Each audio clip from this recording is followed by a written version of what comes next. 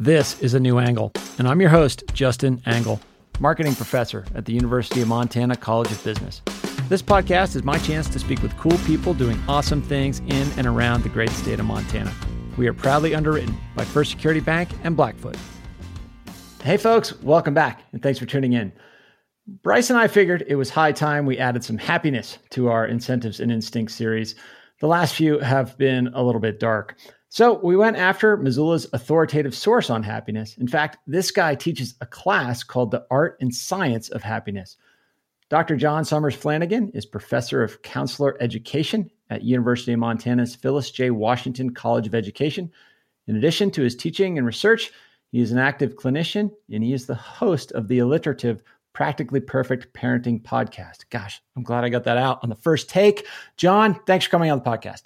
All right. Thank you, Justin. And thanks, Bryce. It's great to be here. So much to talk about. I mean, Bryce and I have just generally been inquiring on kind of this contrast in our society between so many things going well and so many things not.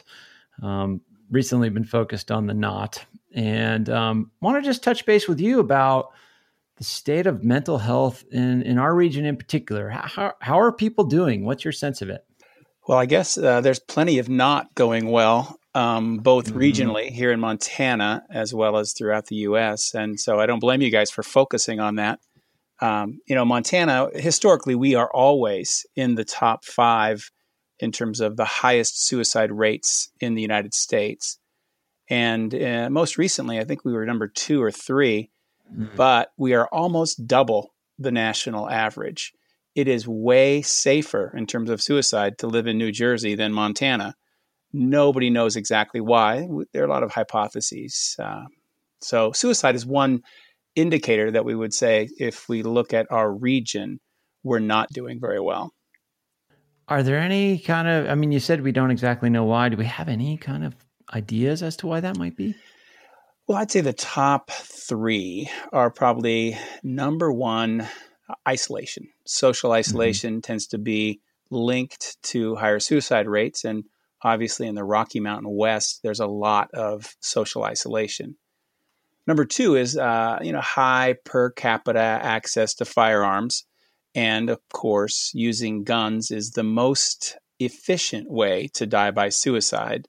And so people who make an attempt, if they use a firearm, they're highly likely to die. And so that's another reason. Other reasons, maybe a little more speculative, probably some pretty high alcohol rates. Alcohol is a kind of emotional desensitizer that can give people a feeling like, I can get through the pain or my fear of dying by suicide. And so that might contribute. Some other things particular to Montana, we do have a pretty high population of veterans, and veterans in Montana, especially young veterans returning from combat, have super high rates of suicide. And then Native American populations, not so much older Native Americans, but Native American teenagers and young adults have very high rates of suicide. So those factors, I think, together are the best hypotheses about why we're always up there in the top 5.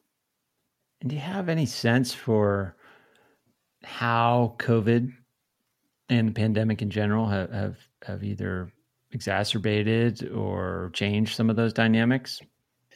Well, it's interesting. One recent study, and this is a very recent study, where they tried to take a look at the social distancing and sheltering in place factor. And this was nationally, and so it wasn't just Montana.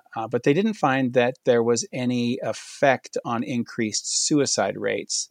On the other hand, I think it's probably pretty common sense that, again, more social isolation and more perception of social isolation, just people feeling like they can't reach out and get a hug or go out and have some beers with their buddies. And those perceptions that people are more isolated, I think over time will undoubtedly contribute to increased rates of depression, anxiety, and probably suicide. And so it's super important for us to find what are the ways to increase a sense of connection and what are the ways that we help people deal with depression and anxiety from a distance. And that's a big challenge. There's a survey that the Census Bureau has been doing called the Household Pulse Survey, and they've included measures of anxiety and depression on that survey. And relative to a similar survey that was done last year that used the same 4 questions to assess symptoms of anxiety disorder or symptoms of depressive disorder, about 40% of the population nationally is experiencing at least one symptom of anxiety or depression. That's like a 400% increase relative to 2019. Now, Montana, because there is state level data in that survey, Montana has thus far been slightly below the national average because essentially we haven't had a statewide significant spike in, like we've seen in New York, New Jersey, Texas, Arizona, Florida. So we've kind of managed to not go through some of the extreme hardship that other places have gone through. So, basically every measure of the pandemic in terms of whether it's the economy or whether it's mental health is slightly lower here. It's not to say that it's still not massively elevated amongst what it would have been normally, quote unquote, or say last year. It's just that it's a couple percentage points below in Montana. So yeah, we've got definite evidence that now a lot of these questions, they're not necessarily picking up clinical depression or some of these more significant levels. They're just kind of 4 questions about whether or not you're experiencing certain symptoms of anxiety or depression, and certainly the pandemic itself might induce you to respond that you're anxious or lonely or whatever it is. But it's certainly, John's right that this will show up eventually. I don't think it's shown up in actual suicides yet, but suicide ideation in one study was massively up as well, particularly amongst young people. Yeah, I think that's really an interesting and important survey. And obviously, it's just a survey, and like you said, it's not a diagnostic assessment. But we really know about anxiety and we know about depression, and both of those states are highly influenced by our situations, right? Certainly there's some biogenetic factors. Some people are more vulnerable than others, but almost always anxiety and depression are situationally driven. And so, being at home with COVID. Now, Montana might have a slight advantage in that we're all naturally socially isolated. We're less of already a shock. Less of a change. Exactly. Well, and also we've also been able to go outside. True. And a lot more, certainly during like March and April, my conversations with people in other parts of the country and certainly other parts of the globe, I'm like, we still go outside and hike, and people are like, we've been trapped inside of our house. We can't even go anywhere. And so, we've had that advantage as well. And, and that's in part because we had our little spike in the summer, which was a big spike relative to where it had been previously, but still in terms of, the spikes that we've seen in other parts of the country or other parts of the globe, Montana has yet to go through a huge spike, at least statewide. So, John, one of the narratives that's emerged from COVID, or one of sort of the operating theories you hear people talk about, is COVID's acting as an accelerant of existing trends, not necessarily an agent of change. To the extent that there are, some of those underlying factors that drive well-being, can we talk about some of those things, whether it's, wealth inequality, polarization in our society, any of these sort of broader trends that we've been seeing over the years, to the extent that they relate to well-being, which I don't know, you probably have some comment on, perhaps COVID is accelerating some of those factors or playing a different role. I think an accelerating hypothesis is a really, really robust one. And I think it really can account for some of the things that we see. And you named, of course, income inequality or economic inequality, poverty, a sense of oppression, and all those kinds of more regionally, globally, nationally systemic factors that people don't feel much personal control over. And COVID is another one, right? I mean, what can we do? Not much. And so when you add those factors together, people start to feel more and more desperate. Like, what can I do to actually help myself feel better or improve my situation? And people feel pretty limited. And are these, I mean, I would assume that these, like you sort of painted a pretty bleak picture of, suicide and depression. I'm the happiness guy. We'll get there. I promise, folks. All right. We'll get there. But, are those, we rank consistently, I guess, high, not that being high is good, on some of those measures, depression, anxiety, suicide, ideation, suicides as well. Is that getting worse? Like, are we getting worse as a system, as a nation, and then Montana in particular? Yeah, I think we're getting worse as a nation. Again, I think part of it has to do with, if you think about what are the factors that contribute to depression and suicide, or mental health problems in general. And if you look at Montana relative to the nation and mental health problems, if you look at the combination of frequency, intensity of mental health problems, plus limited access to care for mental health treatment, we are always in the bottom 10 in terms of we have bad ratios compared to other states. And I think that, there are these systemic factors that we don't have much control over. And I think that they are generally getting worse. And I'd have to say, and this is, again, only a hypothesis, but there's some limited scientific evidence that all of the exposure that most of us have to bad news, and not just bad news, but bad news over which we have no control, contributes to those things that also feed depression and suicide: sense of helplessness, sense of hopelessness, sense of haplessness, like, there's nothing. I got nothing here. And I'm just this sort of bobbing in the ocean, and I'm just getting buffeted around by the terrible things that are happening in the world. That certainly resonates with me. I mean, I had a colleague come to me with something that merited outrage, and in my outrage in particular. And I just was like, I'm sorry, I don't have any outrage left today. Can we have this conversation later? So let's flip the switch here, John. We've talked about kind of the state of play, but what can we do about it? How can we, as individuals and as a system, think about steps to be better, to have more well-being, to be happier? How would you even start thinking about this challenge?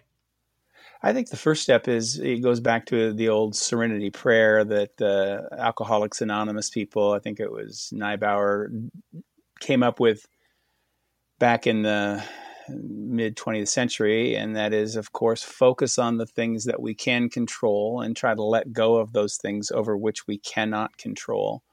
I think making that distinction or that discernment for each of us individually is important. The people who write about mindfulness-based cognitive therapy, which is a nice approach, and it tends to have good empirical support for preventing depression relapse and sometimes for treating depression, they would say, our brains go in two different modes. One mode is problem solving. And of course, that's when you get outraged like you felt, Justin, and there's something you can do about it. And you can come up with some problem solving or some plan for what you might do to be effective, an effective change agent, or at least to feel better about it in the here and now. And the other mode of brain functioning that they talk about is the mindful acceptance mode. And of course, we don't want to be mindfully accepting over things that we should be problem solving and working on. But we probably need to be mindfully accepting off and on more often than we are, because the more we get stuck in that problem solving mode, the more we're kind of bouncing our head against the wall, especially if they're factors that we don't have control over. So those are some initial things that come to mind to me about trying to take steps toward a little more happiness. The first thing is to be able to make a discernment between what we can control, what we can't control, and try to let go more often of those things that we can't control and focus more on the things that we can control. Bryce, it makes me think about some of the work you've done with your colleagues at the Rural Institute, trying to create interventions that maybe enable people to approach that mindset. Maybe you can talk a little bit about some of that work you do there. Yeah. So there's there's two parts to our, that I think come out of the positive psychology or other parts of psychology. So there's the part that John is talking about, which is, let's change how you think about your experiences. In particular, let's accept the things that you can't control. Let's change how you experience a barrier or some other impediment that we might think is affecting your well-being.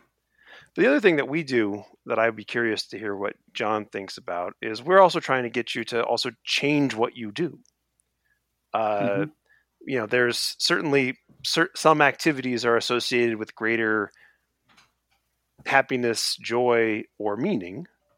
And particularly in our research with people with disabilities, we know that people with disabilities spend less time engaged in activities that are both generate happiness and generate meaning, or just generate meaning even without generating happiness. And so, our goal is to try and also help either change them or change their environment in ways that might allow them to do more stuff that is, in particular, things like relationships, right? We know that, I guess that was lurking in John's discussion of suicide and isolation. We know that when people are engaged in face-to-face interaction with other human beings, it generates big spikes in their perceptions of happiness and meaning. And so we want you to be able to develop relationships, to have relationships, and we want to kind of remove impediments to that kind of stuff.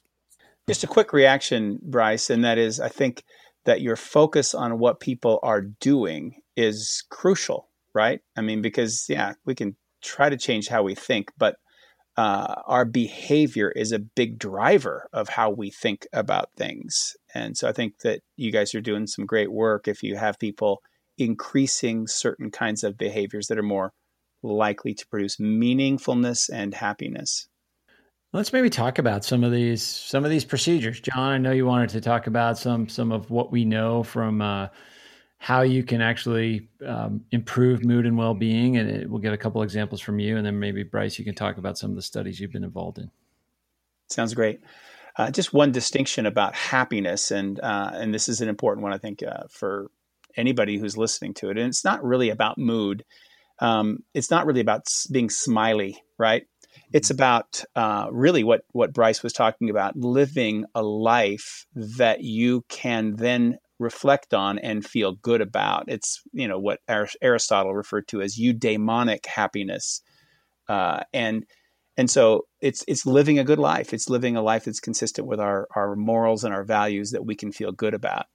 And so if you think about that holistically, there are so many different dimensions to the way we are as humans. We can do kinds of physical things that will contribute to our well-being. And I know, Justin, you're big into running and other kinds of exercise. And of course, the more we can get people to exercise, the better their mental and physical health is likely to be. And that gets into the issue of incentives. And I want to stay away from that because I know you guys are experts. And so I'm going to avoid that. But one really, really quick mental-based experiential activity that may produce more well-being for some people. It's always an experiment for the individual, right? I can tell you guys, try this, but if it doesn't work for you, I would just move on to something else. But Martin Seligman wrote about a thing called 3 Good Things. It's very simple. End of the day, instead of reviewing all the things that went wrong, you simply write down 3 things that are good, or an alternative word is 3 blessings. So those 3 good things or those 3 blessings you write down, and then you spend a little bit of time reflecting on why did those good things happen? And that's the cognitive or the mental piece. It gets us out of ruminating on, I did this terrible, I said this thing on the podcast and I'm embarrassed, and I'm laying in bed and I'm thinking about all the things I said that were wrong.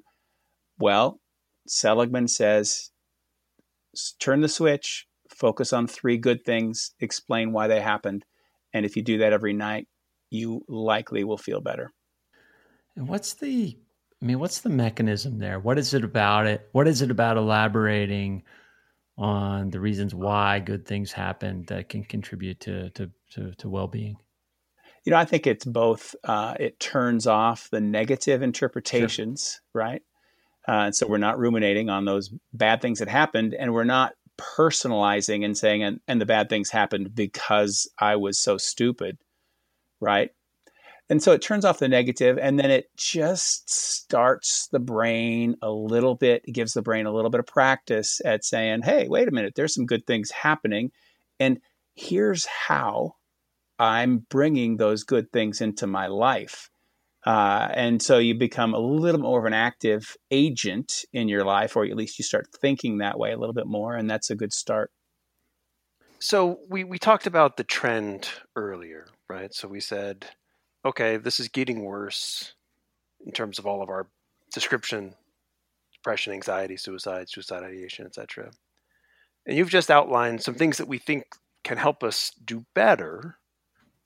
But why are we getting, in some sense, why are we getting worse at these things? Or are the trends independent of each other? Is something just, we're the same level at this stuff, but other things are changing and we're now, we need this stuff more? I'm just trying to understand the dynamics in terms of what you understand for why we're ending up in the bad spot that we are descriptively, given the explanations that we've offered in terms of how do we do better or why are we getting worse? Yeah, and I think you actually put your finger on it earlier when you said something about changing behavior and changing habits. I think right now we are a pretty habit-driven society, and that those habits continually get worse, even though most humans that I meet understand that if they engage in physical exercise, they will feel healthier, or if they have more meaningful social connections, they'll have more of a positive emotional state, or if they engage in some kind of spiritually meaningful activity for them, that they'll feel better. Or if they think positive thoughts, they'll feel better. I mean, everybody knows those things, and yet we're all kind of stuck. And I think our current culture contributes to this. And people are stuck in these habitual ways of responding to the environment as opposed to being more proactive, making a plan, enacting the plan, and then doing it over and over again and developing habits and routines that are positive and health promoting. And how do you feel about this? I mean, you sort of hinted to it a moment ago. I'm talking about media environment and social media in particular. I mean, we can have this self-talk and try to develop these new habits, but we're kind of competing more and more against these algorithms that are just engineered to consume our attention and directed probably down, negative rabbit holes. What do we know about social media right now and how it's affecting all of this? Social media can be terribly fun, whether it's TikTok or Instagram or Facebook or Reddit. The young people I talk to, depending on their age group, they're spending more time than even they say they want to in those social media platforms. And, there's a fair amount of research that suggests that the more social media use, the higher the level of depression. Some of it's a little bit causal, some of it's correlational, right? But it also is good common sense, and that people need to break away. They need to get outside. And like you guys had said about COVID, in Montana, we can go outside. In fact, our governor said, go outside. Mm-hmm. We live in Montana. And so it makes sense to do that. And people feel better, and especially if they're not staring at their phone when they're outside. A New Angle is brought to you by First Security Bank and Blackfoot, two cool companies doing awesome things all over Montana. This is Sam Schultz, and you're listening to A New Angle. But so here we are on a podcast talking about this, and I think most people who would hear us would agree, and they're, oh yeah, sure, yeah. And yet there's, you guys tell me you know more about economics, how much more money is spent in the marketing and the development and the promotion of TikTok and Instagram. Oh yeah, I mean it's asymmetric warfare. It's not right? fair. It's not fair. Yeah, I mean the tables have turned, and I think that is actually a premise that Bryce and I haven't yet investigated on this series is kind of this ad model that has sort of driven a lot of how we've kind of built the internet at this point. It has huge problems of perverse incentives and creating all kinds of problematic behaviors for actors on all sides. I think if we were to know what we knew now, I'd like to think we would design the internet differently. Bryce, that's not something we've touched on yet, but what's your thoughts on the ad model, social media in general, and contributing to happiness and well-being? Well, I mean, obviously it's hard to study this. It's so ubiquitous. There's lots of things going on. What are we even talking about with social media? Yada, yada, yada. Hopefully we'll learn more as we go forward, but it's certainly hard to ignore the massive spike in depression, anxiety, and suicide ideation amongst adolescents that started 10 years ago. And well, what happened 10 years ago? Oh, everybody got phones and were basically supercomputers in their pocket. And what did we put on those phones? We put Facebook and Twitter and Instagram, and now we have TikTok. It's ubiquitous. So it's certainly hard to look at these spikes and, I mean, real significant changes in terms of our collective mental health and not go, well, what changed? And look to that. Now, that doesn't mean that we've proven it, but we do have some studies that certainly are suggestive. So in 2018, some people, including a friend of mine named Matt Jenskow, they paid people to disable their Facebook accounts randomly. And then they were able to see, well, what happens when we essentially get people to go off Facebook, and they did a bunch of stuff. And well, what happened? Well, if you don't have Facebook, you start spending more time engaged in face-to-face interaction with humans. You say you feel better about your life. And yet when the experiment's over and they say, well, you can go get your Facebook account back, they actually ask people, questions about willingness to pay or willingness to accept. And essentially people were willing to pay a lot of money to, given the other data they provided us, make themselves worse off, which basically kind of suggests that, people are kind of addicted. These are kind of the properties of addicted goods. And so, if I'm going back in time, literally knowing what we know now, not knowing what we're going to know in the future, hopefully we'll know more in the future. I would certainly think that we would want to redo the internet and social media so that it is not triggering as many of these things that John talked about at the beginning in terms of exposing us to a constant outrage cycle of things that we can't control. If it's not doing that, maybe it's making you feel bad because of relative comparison of your life to the cultivated life that you're seeing, because you don't have the ability to be like, this isn't reality, right? This is a cultivated perception of reality. And we can go down the list of things that have been hypothesized for why this is dangerous, but there's a lot of good that comes from these types of connections and whatnot. And, I was teaching a class on social networks when Facebook was founded at the school that I was at. So we spent a lot of time, and I had, optimistic hopes for it.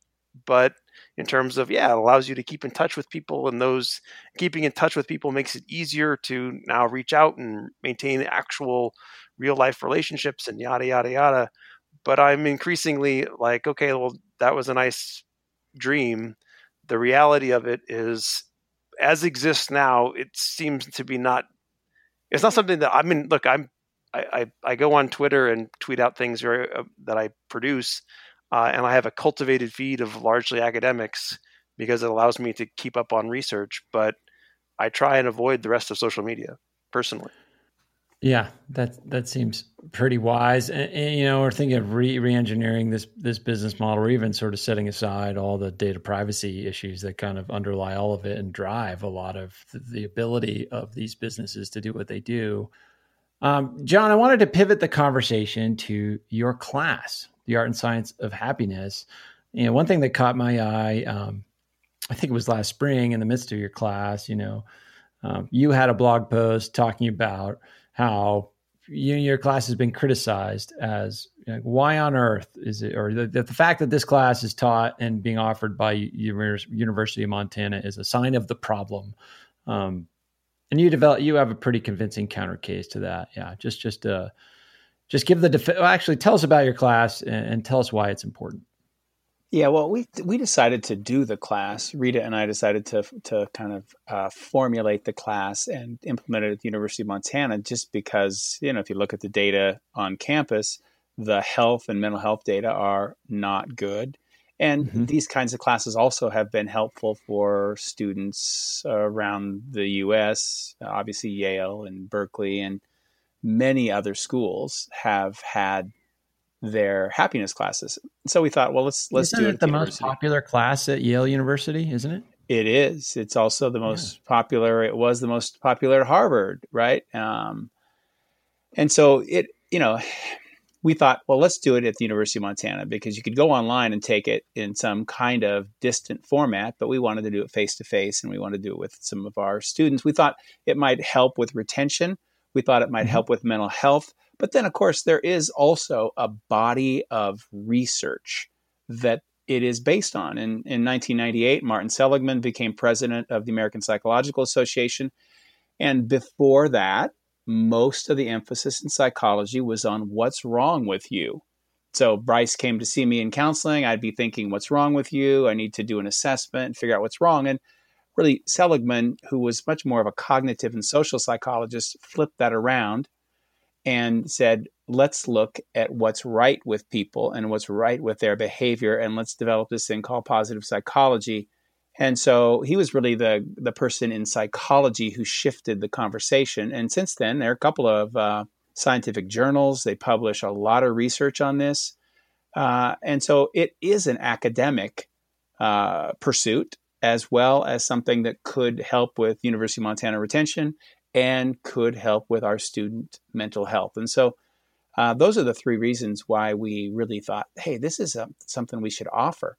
And then we put it together and we decided, we're not going to just do it exactly like Yale or Harvard or anybody else. Let's do it like we want to do it at the University of Montana.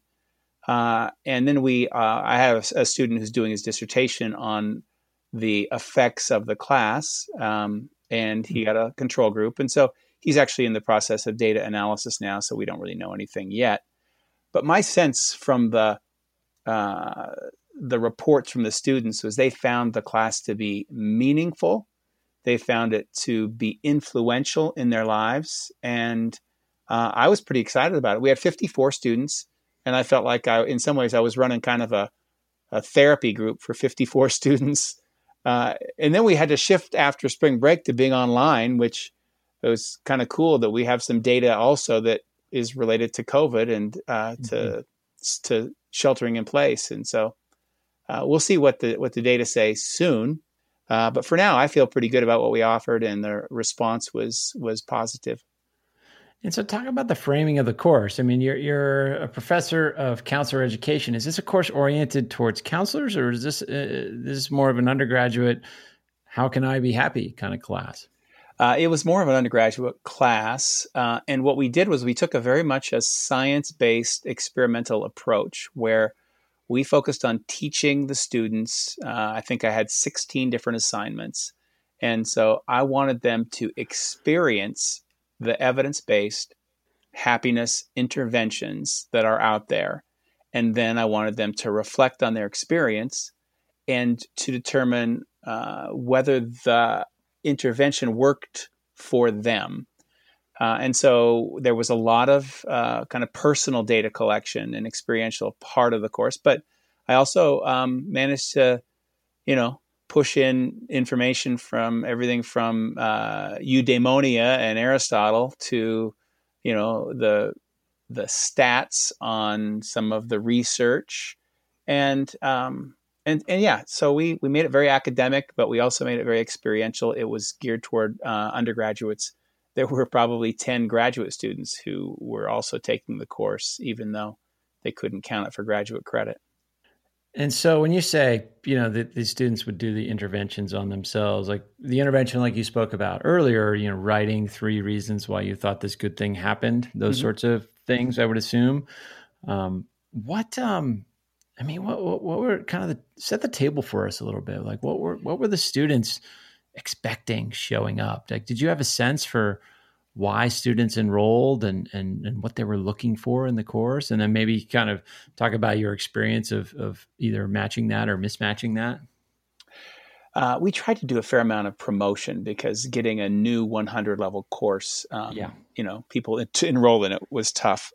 And so my sense was we had some people who talked about being depressed. They talked about it in some of their self-disclosures in class, but also in their writing. We had some students who had all kinds of different social problems and family problems. And so there were a fair amount of people who were kind of coming, I think, out of a problem-based need. But then there were at least an equal number who were just curious, what is this thing? This is a happiness class. What are we going to learn? And they didn't know what they were going to learn. And I think were excited to learn something about it. And I used the evidence-based stuff out there, but I also made up some things. And so here's an example. And, class started, there was Martin Luther King weekend. And so one of their early assignments was witness something inspiring. And I told them over the Martin Luther King weekend to not go online and find something inspiring, but just walk around and be over the weekend looking for something inspiring. And I had such an amazing range of reports. Some of them, of course, broke the rule and found something online that inspired them, which is like, did you read the assignment? But most of them, talked about, I just saw somebody hold a door for somebody. I saw how that seemed to affect the person. I saw my sister do something kind for my parents. I saw, and some of them, again, just walking around, others very much in a social context where they were in relationship and they saw somebody who, in a new way, do something that they thought was inspiring. So so John, I love the fact that your assignments were, it's basically one of the lessons that I've taken from my limited exposure to positive psychology is that a key part of it, we kind of have this basic set of things, which is relationships, exercise, and, kind of the mindfulness acceptance piece that we've all talked about. But in terms of getting to that operationalized, a big part of it, you just got to experiment and try and see what works. So you did 16 different things. Right. What was do you have a sense of what was the most popular or what people found the most surprising? A couple of things come right to mind. One of the first things I had them do was to identify songs that were their good mood songs. And then we played them to open class every class. And we had class twice a week. Many people in the final evaluation of the course said, I loved listening to the songs at the beginning of class. It just put me in the right mindset for class. And so people were really impacted by that. But the other one that grabbed people, and again, I'm reluctant to say something in particular was the best because people had different experiences. But gratitude, and the research on this is pretty robust too. People doing various gratitude assignments, man, they loved it. They also loved the thing called savoring, which is to extend your emotional experience of positivity a little longer and make it a little more intense. And a lot of people used savoring in a particular way, which is called mutual savoring. And what they did was they talked with a friend or a family member about something that they had done together before that they really, really enjoyed. And then what was interesting, and this was consistent with the research on mutual savoring, is it not only lifted their mood, but it made them start to plan to replicate the positive experiences. And so there was this sort of behavioral momentum that came out of this mutual savoring, and that was super cool. I love that. I love that notion of mutual. I mean, we do it all the time with, a book that you make of a trip or something, or where you shared that experience. I love that. So let me flip the question around. Was there stuff that didn't work or was less impactful? Well, I was surprised by the fact that I would say 75% of the students had a positive response to everything they tried. Now, some of them had more positive and less positive. And the one that surprised me the most was I had them read an article on habit formation. I had them listen to a podcast, on habit. And then I had people write to me about ways that they had changed behavior and reestablished a new routine and made it a habit. And I hadn't thought that the habit stuff would be very engaging because, it's very behavioral, it's very habit. But students responded, and I got some of the best stories about things that they had changed and had maintained over the course of the semester. So that was pretty cool. So what didn't work? I had a couple of students. I had one student in particular, just one really, who, I continually asked them, what are you liking about the course? What's working for you? Because that was part of the habit that I wanted to instill in them, was to keep reflecting on what's working, reflect on what's working. And I would have them do this all the time. But one guy toward the end said, I don't like this class. And, in one of his written reports, I don't like this class. And so it just feels like it's just all one group therapy thing. And it's like, okay, nothing works for everyone. And he just didn't like the class at all and didn't respond. Although, here's the interesting thing. Here's another component we had. I had everybody in class either get 8 sessions of consultation, happiness consultation from a master's level student in counseling, or write a paper, right? A couple people wrote papers, but almost everybody got the 8 sessions. And the guy who hated the class did his 8 sessions and loved it. Interesting. Yeah, there you go. The one-on-one for him was working.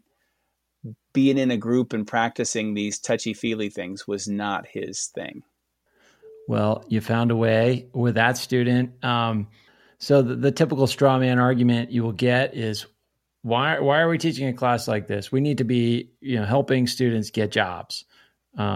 Make the case that this is maybe a way so they can be better in those jobs and get better jobs and understand what a good job is. That's not a leading question at all, Justin. No, I know, but you know where I stand on this issue, obviously.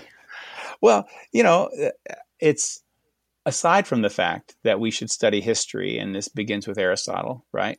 Aside from the fact that we should study science, and this is science, aside from the fact that we should study philosophy, I mean, those things are things you do in academia and you should do. In addition, as you guys know, in the business world in particular, they call them soft skills. It's sort of a pejorative term, but people who, the research on happy people are more productive people. Happy people are more helpful people. Happy people are better people.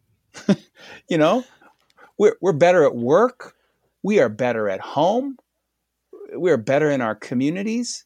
Why not teach people how to control just a little bit better their state of mind and their emotional state? Why not give them a little more empowerment in that domain? They will do better at work. They'll do better at home. They'll do better in the community. It's just true. How much better? It's not magic. It's not going to make everybody, oh, no, I've had a happiness class. I'll be a better employee. Well, if you work on it and you have a happiness class, both those things, I think the odds are pretty good. That's a pretty winning sales pitch for me, John, and probably an appropriate moment to bring the conversation to a close. I can't thank you enough for joining us today. And I feel happier just having heard, your voice. But how can people find you online, John? How can they learn more about your work and so forth? Well, the main place, of course, is johnsommersflanagan.com. It's a little blog that I have where I post mostly stuff related to counseling and psychotherapy and happiness. Occasionally I'll probably post something inappropriate, but I think your listeners it might attract them more if I said I'm posting things that are inappropriate. So yes, maybe. That's the place to go. The Practically Perfect Parenting Podcast. I do that with Sarah Polanchek, who also has a doctorate in counseling. And she and I talk about how to be better parents, but recognizing that no one is a perfect parent, and we ought to throw that idea out the window. Those are probably the two common places to find me. I've written a few books, and if you go onto Amazon, you can find those sorts of things. But I want to say I love listening to you guys, and I am very much grateful. I'm going to do the gratitude thing here. I'm really grateful that you guys are doing this podcast and helping people to be more aware of how they can contribute to a better community and society. And I feel like you guys do a great job of that. Bryce, any parting shots from you? Yeah, I'm going to give you one tip, John. Don't refer to these as soft skills. That this whole notion that there's some sort of thing that we call soft skills, they're deep skills. And they're deep skills that they really are productive and valuable. And you have to work on these things. You're absolutely right that just taking one class doesn't solve the issue, but taking a class makes you aware that there is a path towards greater happiness, greater meaning.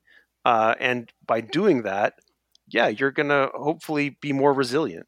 And resilience is the key to productivity and, at work, but also at home. I know this is going to be a shock. It's going to be a shock, Bryce, but I totally agree with you. And I have a colleague, Dr. Teresa Floyd, studies organizational management, teaches a lot, or organizational behavior, teaches a lot of this stuff too. And she calls them essential skills, which I think is a pretty good term. Either way, that works as well. Yeah. So I'll tell you what I'm going to do next. I am going to go and reflect on 3 reasons why this podcast conversation went so well. I know that 2 of those 3 are the fact that Bryce and John were part of it. I can't really figure out the third, but I'll think about it for a while. And thanks to you both. John, I hope our paths cross again soon. And Bryce, of course, on to next month. Be well, everybody. Thanks for listening to A New Angle. We really appreciate it. A New Angle is underwritten by First Security Bank and Blackfoot, with support from the University of Montana College of Business and Consolidated Electrical Distributors. AJ Williams is our producer. Jeff Ament, John Wicks, and VTO made our music. And Jeff Meese is our master of all things sound. If you have any questions, suggestions, comments, insults, whatever, please email me at anewangle@umontana.edu. If you like what you heard, tell your friends about us. Thanks a lot, and see you next time.